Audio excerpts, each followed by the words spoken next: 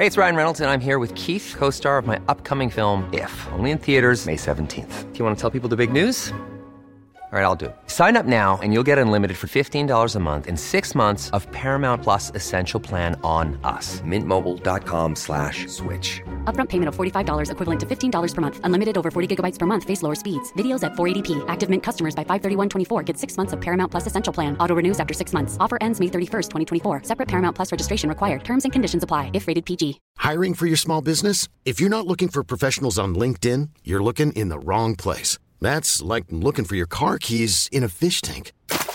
LinkedIn helps you hire professionals you can't find anywhere else, even those who aren't actively searching for a new job but might be open to the perfect role. In a given month, over 70% of LinkedIn users don't even visit other leading job sites. So start looking in the right place. With LinkedIn, you can hire professionals like a professional. Post your free job on linkedin.com/achieve today.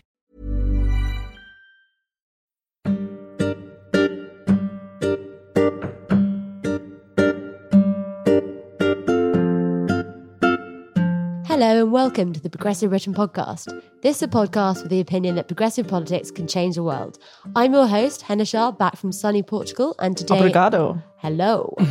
I am here joined by Alison McGovern MP, Stephanie Lloyd and Pearl Sangha to discuss the news of the week. So, first things first, Ali, while I've been out of the loop, what's been happening? Well, we're still not sure if we're going to Brexit or not. Boris Johnson is still nearly the Prime Minister. And other than that, the country's mainly been engaging in a massive distraction exercise. Now, I don't understand the sport of cricket very well, but I know enough to know that apparently we ran the New Zealand lot very, very close.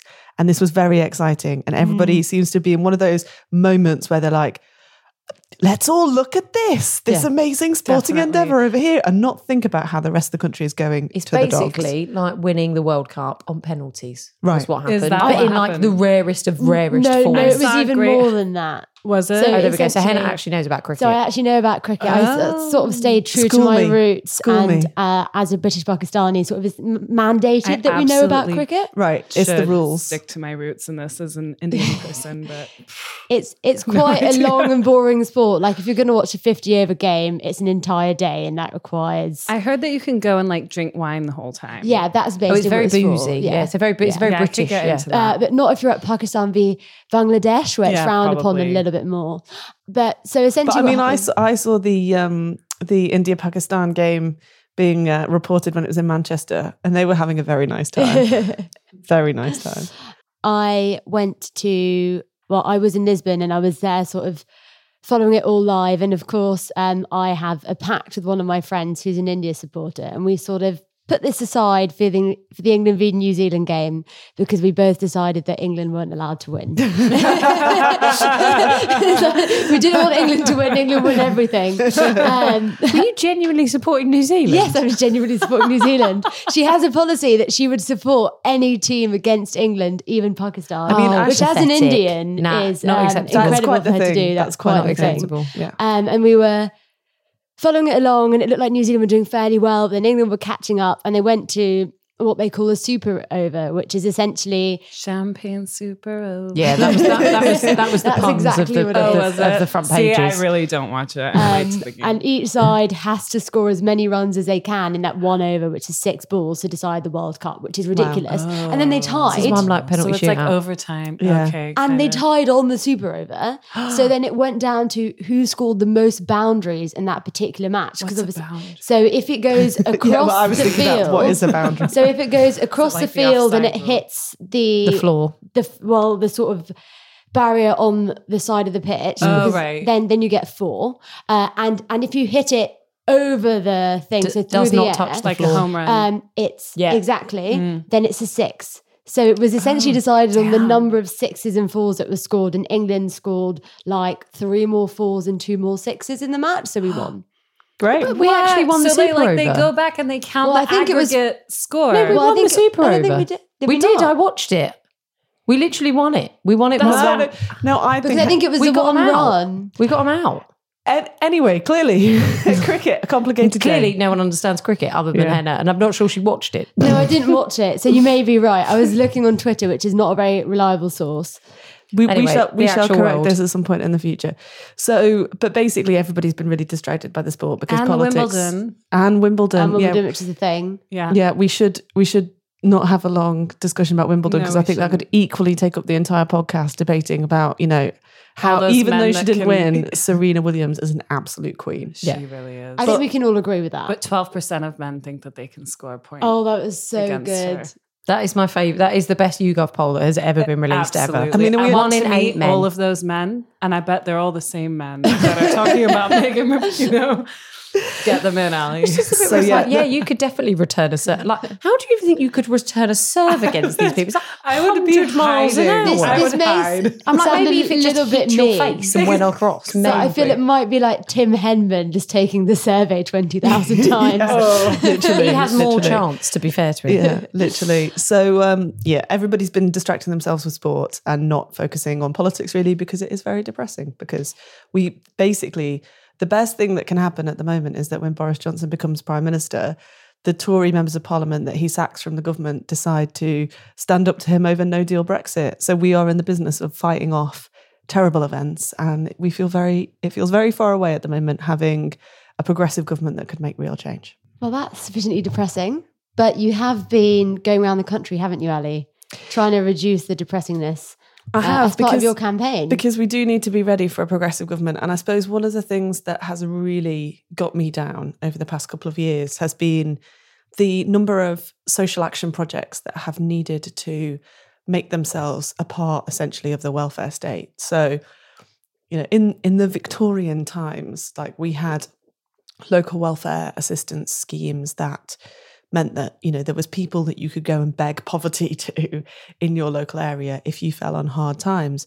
And the Beveridge report and, the work of many progressives from both Labour, the Liberals, trade unions and others that culminated in the Beveridge report of 1942 fundamentally changed that and said that the state should play a role in smoothing people's incomes so that they could take out when they needed to, when they were having a period in their life where it was difficult to work, and they would pay back into the system when they were in a position where they could work.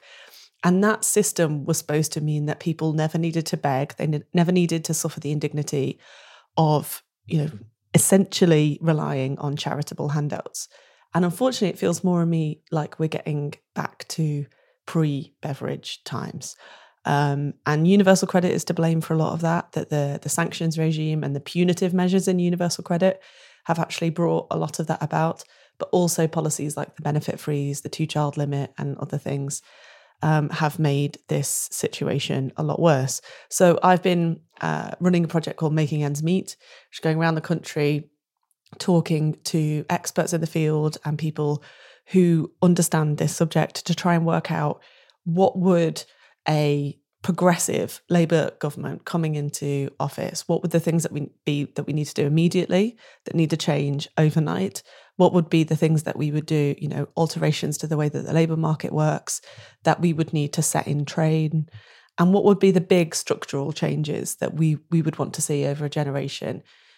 For me, there's something about caring responsibilities and properly pricing in caring responsibilities, be that childcare or the care of older relatives, so that women face a much more equal labour market. Because we know at the moment that the poorest paid people in the UK are majority women, and they're also still struggling to make ends meet because they've got childcare to do or they're taking care of an older relative. So there's things immediately like increasing the value of specific benefits, but also there's big long-term strategic questions.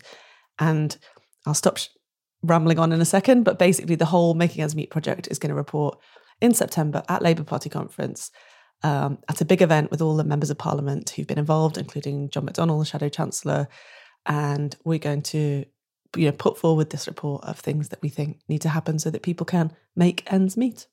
Amazing. So I think you've been on 2 roundtables over the past week. One in Liverpool, one in Birmingham. Is that right? Correct me if I'm wrong. And Manchester and Glasgow. And Manchester and Glasgow. You've been 4, busy. in fact. So we started the project in Westminster. Gordon Brown, friend of this parish, and John McDonnell, along with myself and Kate Green, Member of Parliament for Stretford and Urmston, launched the project in Westminster. And we heard from real experts in the field, so Child Poverty Action Group, Trussell Trust, a range of trade unions along with the TUC spoke to us about the things that they would like to see change. And one thing that came out of that was really shocking to me, I thought I kind of knew about this subject, but Unison brought along experts from their benevolent fund. So this is the trade union fund that's there for members in their time of need and emergencies. And they were saying that they gave out grants in the old days mainly to retired members who were kind of struggling for one reason or another, or people who'd had an unexpected event. And they said that more and more they were giving out grants because people just couldn't get by, that they couldn't make their pay run till the end of the month, and that more and more it was their younger members that they were giving out grants to. And it's absolutely shocking. Like it's a really good reason to be in a trade union because they have these sorts of expertise and often there's those sorts of benefits. But I find it an absolute disgrace that we have once again got to the situation where it's left to charitable endeavour to help people get from, one end of the month to the end with their paycheck. It's not okay. So we need to change the way that our welfare state works so that it actually properly supports people. We need to change our labour market, and we need to change really the structure of our economy. And you said that you've been to Liverpool, Birmingham, Manchester and Glasgow. Correct.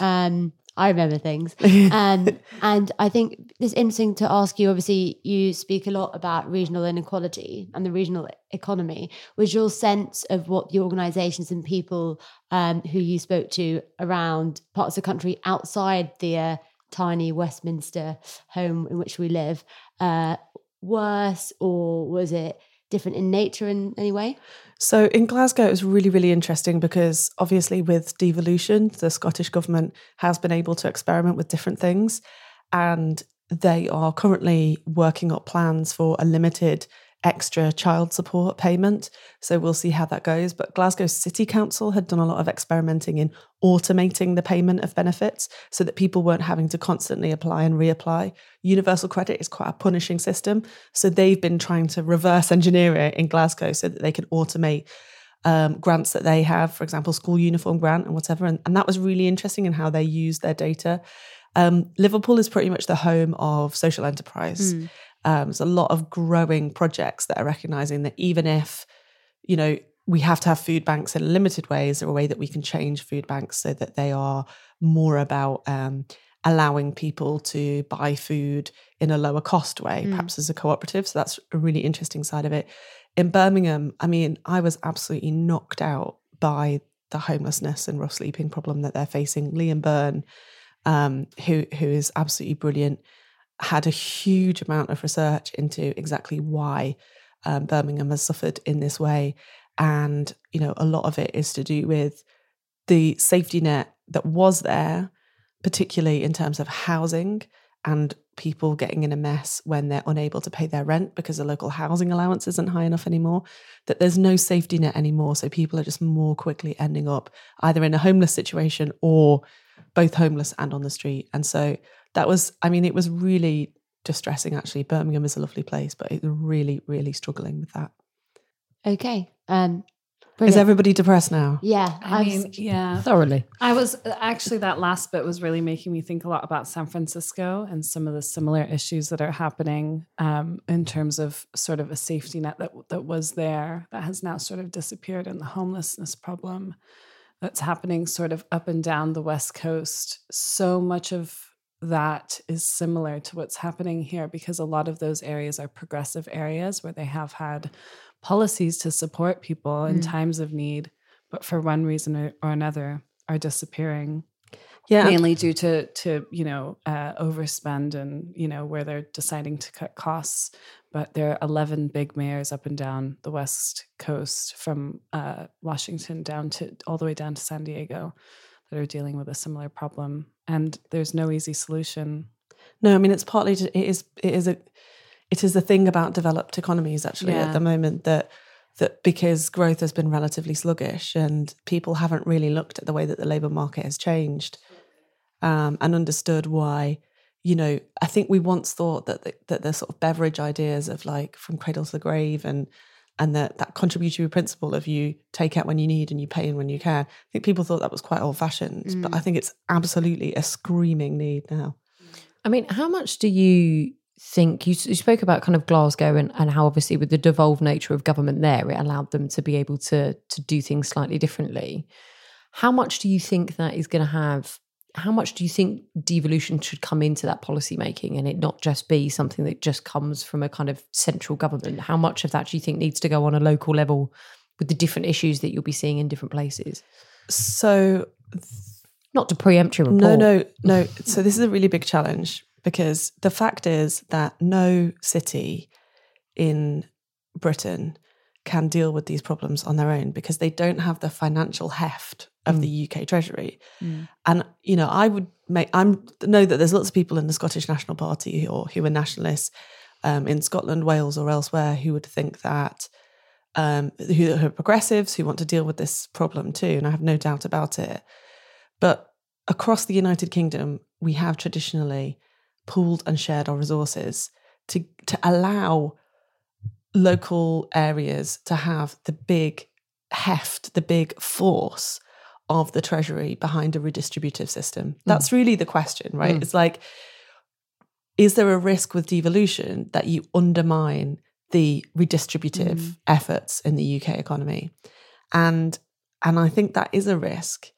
But what I would say is, as somebody who really believes in like local government and devolved government, and I see the power of that, is that it works best where it's a partnership. Because, say, take South Wales, for example, right? For historic reasons, South Wales has a particular disability,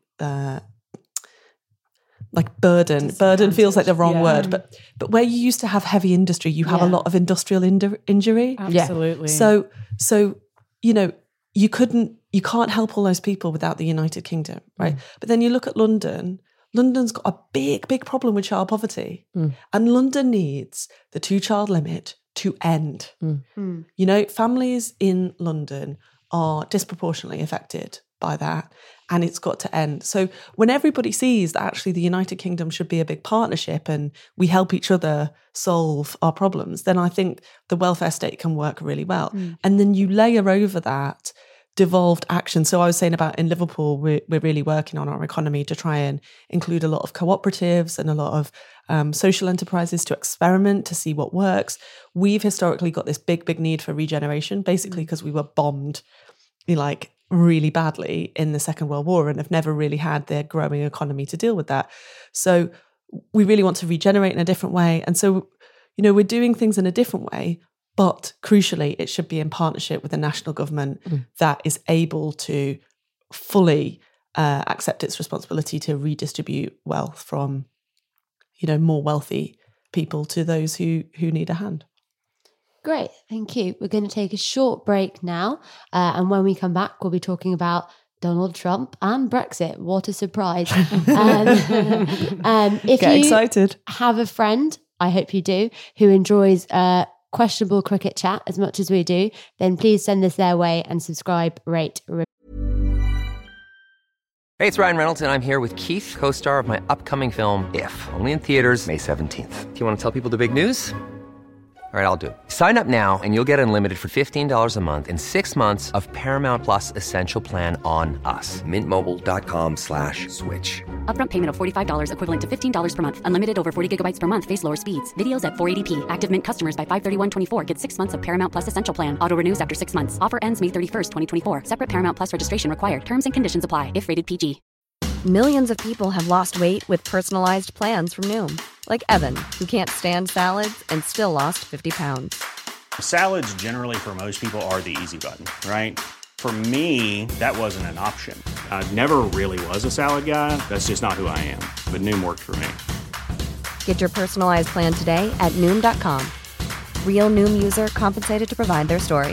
In 4 weeks, the typical Noom user can expect to lose 1 to 2 pounds per week. Individual results may vary. I'm Sandra, and I'm just the professional your small business was looking for. But you didn't hire me because you didn't use LinkedIn Jobs. LinkedIn has professionals you can't find anywhere else, including those who aren't actively looking for a new job, but might be open to the perfect role, like me. In a given month, over 70% of LinkedIn users don't visit other leading job sites. So if you're not looking on LinkedIn, you'll miss out on great candidates like Sandra. Start hiring professionals like a professional. Post your free job on linkedin.com/achieve today. View. Okay, so we had a great first half chatting about your campaigning, Ali, and making ends meet. But as you mentioned at the top of the podcast, it seems sort of not much has changed. So while I was away, we had everyone's favorite What's It. I know people call him a Cheeto, but I think What's It is the sort of it's like the British version, anglicized version of it. So we're going to go with that. What's It's good because they're big and round. They're a bit, fatter. Trump was attacking 4 US congresswomen of color, including breakthrough New York Congresswoman AOC, Alexandra Ocasio-Cortez. He said, amongst many other things, why don't they go back and help fix the totally broken and crime-infested places from which they came, then come back and show us how it's done? The irony being 3 out of the 4 women who he insulted were all born in the US, and the 4th is Ilhan Omar, who came to the US as a refugee from Somalia when she was 12.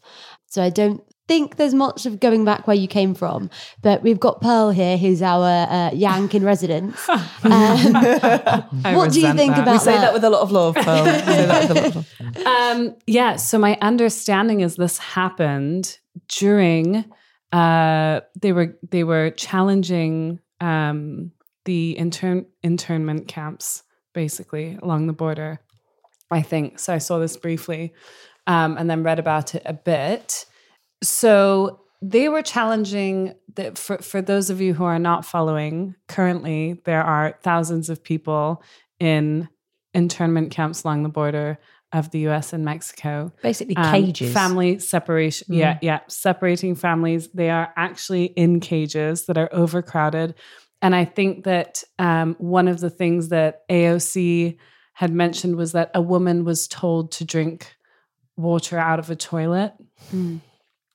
A couple of hours after this debacle happened, by the way, Vice President Pence went to visit with, a resounding thank you to all of the staff down there, saying that conditions look great. And unlike the Holocaust, where people were being killed, these people were actually being taken care of, and that our officers were saving lives every day. That's paraphrasing, but essentially what he said. Christ. Yeah. I mean, you just can't make this.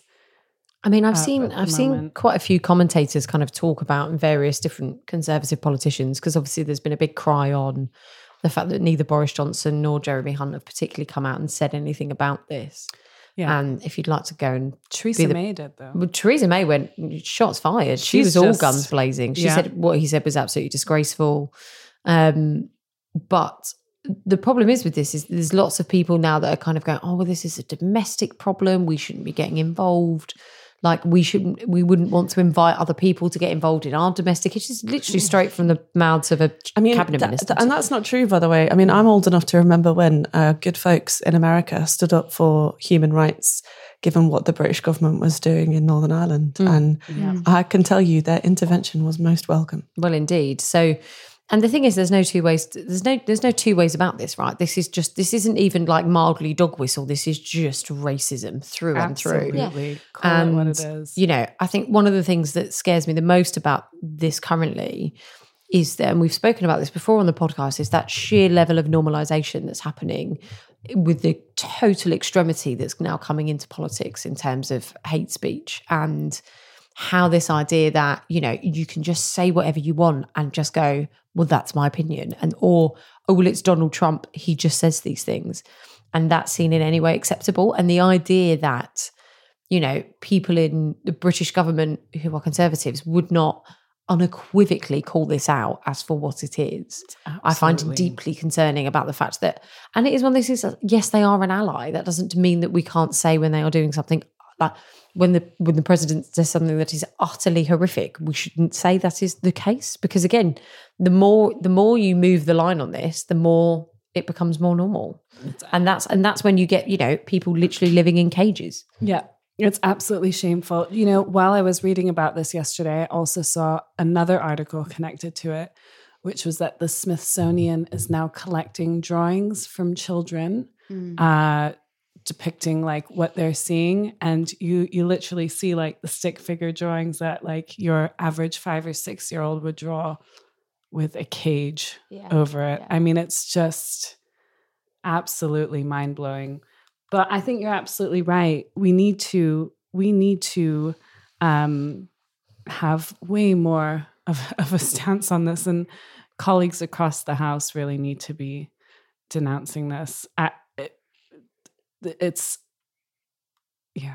unbelievable. You're if you don't mind me saying, Pearl, you seem like, I mean, absolutely shocked. You have heritage and family like across both sides of the Atlantic. So see this very, as you know, I've heard you speak about this sort of thing before, and you see it from both sides, right? But in neither the British nor the American debate is what's going on at the moment okay, right? No, neither. And I think, especially after this last week, I've been very angry this weekend, I have to say. I like, you think that, okay, you can turn to Britain and like maybe things are a bit better, but the absolute state of what's going on within our own party at the moment is just so depressing and so upsetting. And, you know, my friends and family are frustrated everywhere. There isn't one place where it's like, oh, it's gone a bit better over there. So there's nowhere I can move to. There's nowhere that any of us can move to. Yeah. We're all stuck. We're stuck with it. There is no plan B. But the big question, I think, politically in terms of the UK is Boris Johnson, and if he becomes Prime Minister, which it looks almost certain, barring a massive turn up for the books that he will, how do we as progressives hold him to account? Because Trump is somebody who, you know, they've claimed a kind of special relationship. Sure. You know, Boris Johnson is somebody who has never really stood up to Trump and that administration. You know, he was one of the people who was something of a cheerleader, I suppose. But equally, Boris Johnson claims to have been the progressive mayor of London. Yeah. So I think that we need to find some way to, you know, really make clear that actually whatever he might have done to be elected mayor of London, actually, we've known for a long time what Boris Johnson's true views are about this situation, and we should hold him account. Well, it's the many, many faces of Boris Johnson, isn't it? And it's that part of none of it's real. None of which side of it is true. And I think the scary thing is none of it is real. It is just whoever he stood in front of at the time and whatever's going to be the most politically expedient for him, which, you know, in an age of kind of rising populism and the level of instability that we're seeing across large parts of the kind of, you know, political world, it is a real worry of where that's going to go, and in a way that's could be quite dangerous. And obviously we've got the presidential election that it's really kind of kicking up a gear now, and I believe there's going to be an exciting new podcast with both Henna and our resident Anglo-American expert Pearl.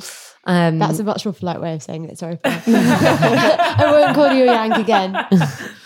Sorry, I'll forgive you. So yeah, but I think, you know, it will be very interesting to see how this kind of plays out amongst that, amongst the kind of backdrop of this. And it is that part where, you know, as you see with elections, people get more and more, they pander to an audience, right? When it's an election, they'll, 100%. You know, the reason why Boris Johnson, I think, you know, largely why Boris Johnson and Jeremy Hunt are playing, you know, and saying lots of the things that they are is because they're pandering to a very, very, very specific selectorate who are Tory party members, who are a very niche group of people within the country. So, you know, it will be interesting to see the kind of dynamics and how that works out. I don't know if you've seen any of Trump's speeches lately. I try not to. On the campaign trail, but he's literally just repeating what he did in 2016. He's even still talking about crooked Hillary. It's like amazing. It's unbelievable. I mean, word for word, some of it. So we stopped copying Elle Woods' commencement speech. So if anyone who doesn't know, there's a wonderful, if you ever just need a laugh at how ludicrous politics has become, it's a wonderful film called Legally Blonde of Reese Witherspoon's early days. It's a great where she gives her film. commencement speech at the end of her time at Harvard, and then there was a period of time where Donald Trump went and gave a commencement speech at a college. I can't remember which one it was. Oh yeah, and he literally gave almost word for word the exact speech that was in Legally Blonde. But obviously, speech in Legally Blonde's far better because it's Reese Witherspoon wearing pink, having taken down the patriarchal establishment in the absolutely of Harvard, which So- sadly was not true. It's far better. The last thing I wanted to talk about in relation to the US and sort of jumping off this Boris Johnson and Trump election stuff is talk a little bit about vaguely. I mean, I was on a sun lounger when this happened, but we sort of embarrassed our ambassador into resigning. And what I found really interesting was that Liam Fox, who, surprise, surprise, has come and said, oh, actually, guys, it might take us a bit longer to sort out a trade deal with the US than we originally thought. Lol. Surprising to no one. Managed to say or make reference to the fact he doesn't necessarily think that Sir Kim's successor has to be a career diplomat, and maybe it should be a politician running our mission in Washington. What do we think about that? I mean, this is who should we send? this is exactly. Send Boris Johnson. To coin a phrase, this is not Floyd for cricket, ambassador. right? This is not how we do things. So what I really worry about in many ways with British politics at the moment is populism is representing itself in a desire to rip up the rules. And, you know, as a progressive and somebody who, like, you know, I'm not a fan of rules, right? But rules are guidance. Pearl's a big fan of rules. I quite like them. I normally like them so I can just figure out how to bend them ever so slightly. You're the Monica from Friends of the Progressive Britain podcast. But rules make fun. but the point about rules and the point about convention and how we do things is that it's stabilizing in politics, and it's designed to allow people to understand what we will do and to have kind of rational expectations about how countries will respond to certain circumstances. And in diplomacy, that's really, really important, right? Because like diplomacy is about how we handle conflict in the world, how we, how we make sure that like trade can function in a way that's effective and that people can expect by and large that things will go a certain way. It's what makes life function in a way that is understandable and in a way that people can expect to know what's going to happen. So like the reason why diplomacy is full of like convention and rules is for a really, really good reason. And it's one of the oldest forms of relationship building. Right. When you think about it, right? Exactly. And that relationship building and all of the way that we do diplomacy in Britain is really, really good for our country. It keeps us in a really stable place and position. And the problem with the Brexit populism, of which Boris Johnson seems to be the kind of, leader in chief, is that when they rip up the rules, like whether or not our ambassador to the US should be a so-called career diplomat, they create an instability and an unpredictability about our behaviour that could be really damaging to just the, people's lives and people's ability to like get on and do what they need to do. If you're working in an organisation that needs to travel in and out of the US, or you're relying on the British Foreign Office to do its job well. And so for me, I think the British Civil Service get a lot of grief. They're not perfect, but I think, they keep going despite all the political nonsense at the moment. And I really respect them for that. And I really wish that politicians in the House of Commons would stop playing fast and loose with their ability to do their jobs. Totally. Rant over. I mean, that was a perfect civil service rant. I quite enjoy that. I feel full of sort of national pride now for civil service now. My housemate's a civil servant, so he'll be very happy. He should. We should be proud of the British civil service. I normally laugh at him for being a paper pusher, but not today. It's also his birthday. Happy birthday, Alex. Happy birthday, There we go. Alex. Here's a birthday present for you.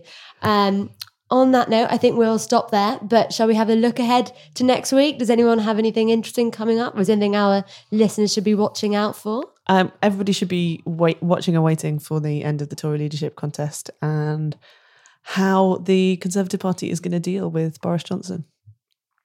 Anyone else got anything exciting? There's some interesting shenanigans that are currently going on in the Lords. So the amazing Stella Creasy and Conor McGinn's work to get equal marriage and abortion through the Houses of Commons. They're now trying to stall it as much as they can in the Lords to stop that from being a possibility. Because this is what happens. These people? Because this is what happens every just time you have do one good things. win? No, Just one. This No. is, no. I'm not going to give it to you. Tis not the same if you've not sweated blood and stone for it. So Yeah, but also these people should just learn, do not get in Stella Creasy's way. Man. No. Well, I think they are going to learn that this week. So watch out for another Stella wants the Lords to take 8,000. But no, it will be a really important week in terms of making sure that goes through and people don't try and kind of pull a fast and loose one with that, and that we ensure, all of the people that need us in Northern Ireland to make sure that happens, that we do. So watch out for that, and keep an eye on Stella's Twitter account, and she'll give us all the calls to action we need. All got her need. notifications, obviously.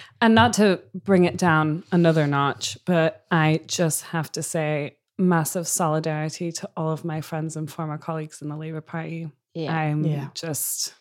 I love them all so much. Me and Katie did somewhat of an emotional podcast on the Panorama programme of anti-Semitism last week, and obviously we've had more allegations come out over the weekend. So if any of you listeners see a Labour Party staff member, give them a big hug and tell them thank you for all of the hard work that they do, because it's a thankless job at the best of times. And they are they are like our civil servants. They are. They really are. They don't take views on the politics. They do a bloody good job. No matter what, no matter who's in charge. Yeah. And we should respect them for that. Absolutely. Thank you to Labour Party staff. Thanks for all you do. Thank you all. And I think we'll see you on Friday.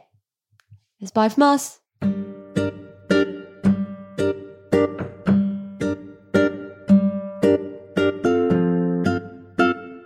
You've been listening to the Progressive Britain podcast. The music was One in the West by Blue Dot Sessions, licensed under Creative Commons, and many thanks to our fantastic and long-suffering producer, Caroline Crampton.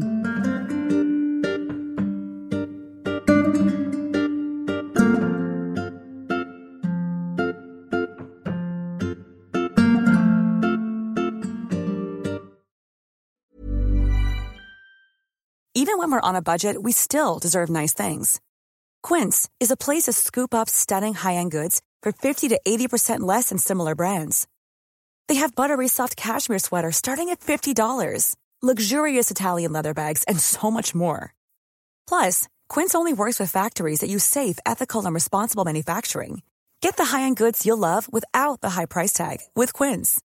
Go to quince.com/style for free shipping and 365-day returns. Are you ready for truly hydrated skin? Meet Hyaluronic Body Serum, a breakthrough in body care from Osea. It's clinically proven to instantly increase hydration by 161%. Their lightweight, fast-absorbing serum delivers 24 hours of nonstop hydration for silky smooth skin without the sticky afterfeel. Osea's latest innovation combines the magic of their best-selling Hyaluronic Sea Serum with a new formula that's good for the whole body and 5 types of hyaluronic acid to target every layer of the skin. Osea is a women-founded, women-led brand that's been crafting seaweed-powered products for nearly 30 years. The best part? Everything Osea makes is clean, vegan, cruelty-free, and climate-neutral certified, so you never have to choose between your values and your best skin. Treat your skin to clean, vegan skincare from Osea. Get 10% off your first order site-wide with code SUMMER at OseaMalibu.com. That's OSEAMalibu.com, code SUMMER.